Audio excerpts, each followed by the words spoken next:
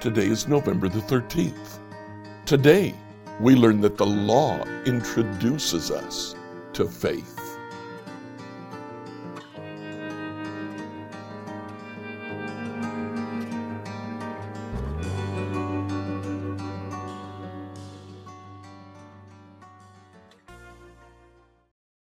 As we read through the Bible in a year today, I'd like you to read Galatians 1-3. The book of Galatians is one of Paul's earliest books. In it, he tries to deal with problems that have cropped up because of a group that we've come to call the Judaizers. Now, that's our term, not their term. Their term is that they were believers who were zealous for the law. And apparently they followed Paul and taught the churches that he had planted that Paul's gospel was false.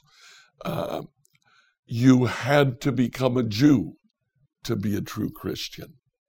Well, in the book of Galatians, Paul deals with that. In chapter 1, he tells the Galatian church that the gospel comes directly from Christ. Paul's message comes from Christ. In chapter 2, Paul's point is that the Jerusalem church, the apostles, accepted Paul. They accepted what he taught and sent him out as missionary to the Gentiles. Then in chapter 3, he goes on to say, the gospel does not depend on the law. It comes through faith. Instead, in verse 24 of chapter 3, Paul says, let me put it another way. The law was our guardian until Christ came. It protected us until we could be made right with God through faith.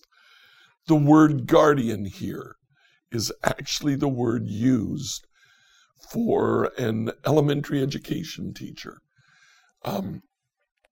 These were people, a pedagogos. These were people who would train children in a Roman household.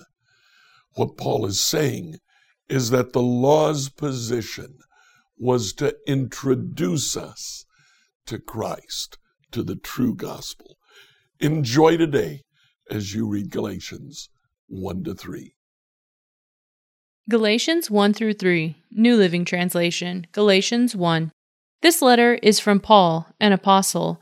I was not appointed by any group of people or any human authority, but by Jesus Christ himself and by God the Father, who raised Jesus from the dead. All the brothers and sisters here join me in sending this letter to the church of Galatia. May the God, the Father of our Lord Jesus Christ, give you grace and peace.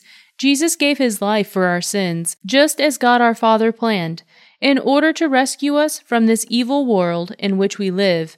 All glory to God forever and ever. Amen. I am shocked that you are turning away so soon from God, who called you to himself through the loving mercy of Christ. You are following a different way that pretends to be the good news, but is not the good news at all. You are being fooled by those who deliberately twist the truth concerning Christ. Let God's curse fall upon anyone, including us, if even an angel from heaven who preaches a different kind of good news than the one we preach to you. I say again what I have said before. If anyone preaches any other good news than the one you welcomed, let that person be cursed. Obviously, I'm not trying to win the approval of people, but of God. If pleasing people were my goal, I would not be Christ's servant. Dear brothers and sisters, I want you to understand that the gospel message I preach is not based on mere human reasoning. I received my message from no human source, and no one taught me. Instead, I received it by direct revelation from Jesus Christ. You know what I was like when I followed the Jewish religion, how I violently persecuted God's church. I did my best to destroy it. I was far ahead of my fellow Jews in my zeal for the traditions of my ancestors. But even before I was born, God chose me and called me by His marvelous grace. Then it pleased Him to reveal His Son to me, so that I would proclaim the good news about Jesus to the Gentiles. When this happened, I did not rush out and consult with any human being, nor did I go up to Jerusalem to consult with those who were apostles before I was. Instead, I went away into Arabia, and later I returned to the city of Damascus. Then, 3 years later, I went to Jerusalem to get to know Peter, and I stayed with him for 15 days. The only other apostle I met at that time was James, the Lord's brother.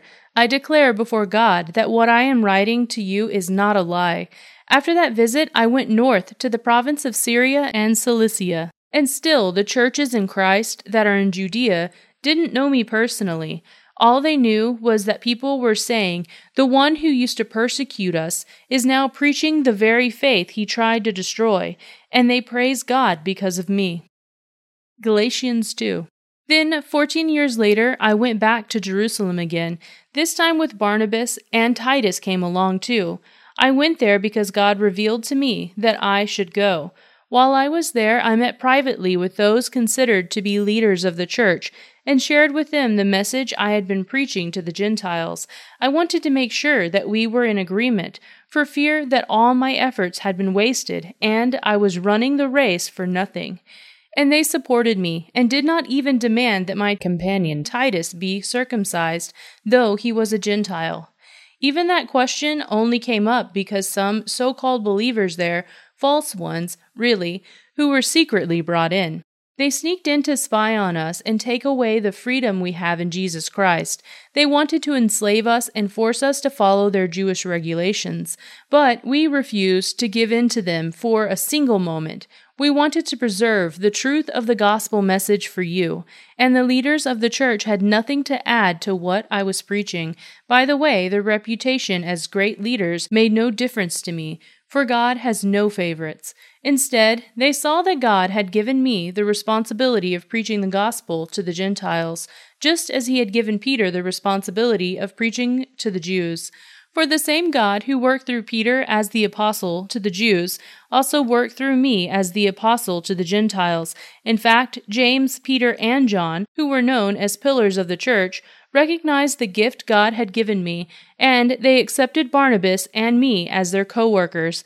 They encouraged us to keep preaching to the Gentiles, while they continued their work with the Jews. Their only suggestion was that we keep on helping the poor, which I have always been eager to do. But when Peter came to Antioch, I had to oppose him to his face, for what he did was very wrong.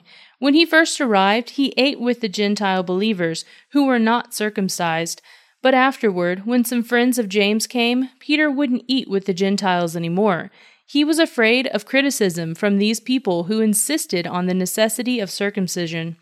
As a result, other Jewish believers followed Peter's hypocrisy, and even Barnabas was led astray by their hypocrisy. When I saw that they were not following the truth of the gospel message, I said to Peter in front of all the others, "Since you, a Jew by birth, have discarded the Jewish laws and are living like a Gentile, why are you now trying to make these Gentiles follow the Jewish traditions? You and I are Jews by birth, not sinners like the Gentiles.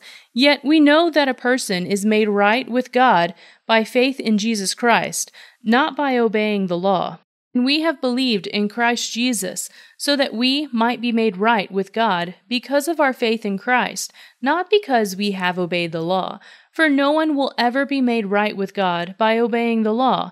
But suppose we seek to be made right with God through faith in Christ, and then we are found guilty because we have abandoned the law.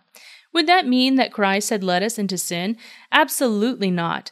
Rather, I am a sinner if I rebuild the old system of law I already tore down.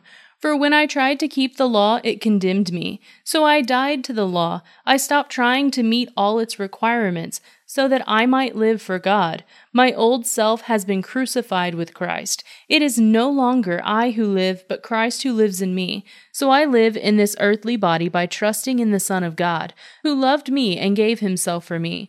I do not treat the grace of God as meaningless, for if keeping the law could make us right with God, then there was no need for Christ to die.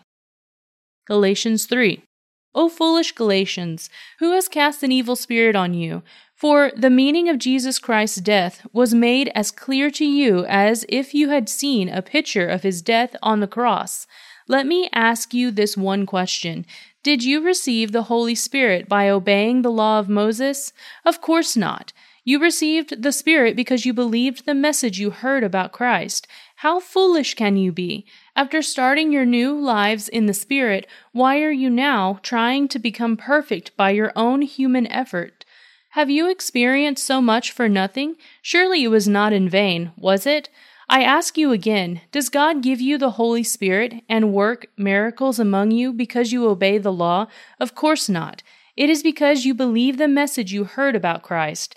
In the same way, Abraham believed God, and God counted him as righteous because of his faith. The real children of Abraham, then, are the ones who put their faith in God. What's more, the Scriptures looked forward to this time, when God would make the Gentiles right in his sight because of their faith. God proclaimed this good news to Abraham long ago when he said, "All nations will be blessed through you." So, all who put their faith in Christ share the same blessing Abraham received because of his faith. But those who depend on the law to make them right with God are under his curse. For the Scriptures say, "Cursed is everyone who does not observe and obey all the commands that are written in God's book of the law." So it is clear that no one can be made right with God by trying to keep the law. For the Scriptures say, "It is through faith that a righteous person has life." This way of faith is very different from the way of the law, which says, "It is through obeying the law that a person has life." But Christ has rescued us from the curse pronounced by the law. When he was hung on the cross, he took upon himself the curse for our wrongdoing. For it is written in the Scriptures, "Cursed is everyone who is hung on a tree." Through Jesus Christ, God has blessed the Gentiles with the same blessing he promised to Abraham, so that we who are believers might receive the promised Holy Spirit through faith. Dear brothers and sisters, here's an example from everyday life. Just as no one can set aside or amend an irrevocable agreement, so it is in this case.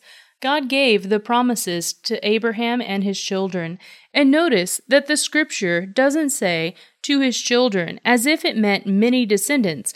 Rather, it says to his child, and that, of course, means Christ. This is what I am trying to say. The agreement God made with Abraham could not be canceled 430 years later when God gave the law to Moses. God would be breaking his promise. For if the inheritance could be received by keeping the law, then it would not be the result of accepting God's promise. But God graciously gave it to Abraham as a promise. Why, then, was the law given? It was given alongside the promise to show the people their sins. But the law was designed to last only until the coming of the child who was promised. God gave his law through the angels to Moses, who was the mediator between God and the people. Now, a mediator is helpful if more than one party must reach an agreement. But God, who is one, did not use a mediator when he gave his promise to Abraham. Is there conflict, then, between God's law and God's promises? Absolutely not. If the law could give us new life, we could be made right with God by obeying it. But the Scriptures declare that we are all prisoners of sin, so we receive God's promise of freedom only by believing in Jesus Christ. Before the way of faith in Christ was available to us, we were placed under guard by the law. We were kept in protective custody, so to speak, until the way of faith was revealed. Let me put it another way. The law was our guardian until Christ came. It protected us until we could be made right with God through faith. And now that the way of faith has come, we no longer need the law as our guardian. For you are all children of God through faith in Christ Jesus, and all who have been untied with Christ in baptism have put on Christ, like putting on new clothes. There is no longer Jew or Gentile, slave or free, male or female. You are all one in Jesus Christ. And now that you belong to Christ, you are the true children of Abraham. You are his heirs, and God's promise to Abraham belongs to you. Scripture reading by Emily Herrera. Like, follow, and subscribe to this devotional on whatever platform you use to listen to it. email your questions to us at questions@becomehope.com. Tomorrow, we'll see that we are free from the law.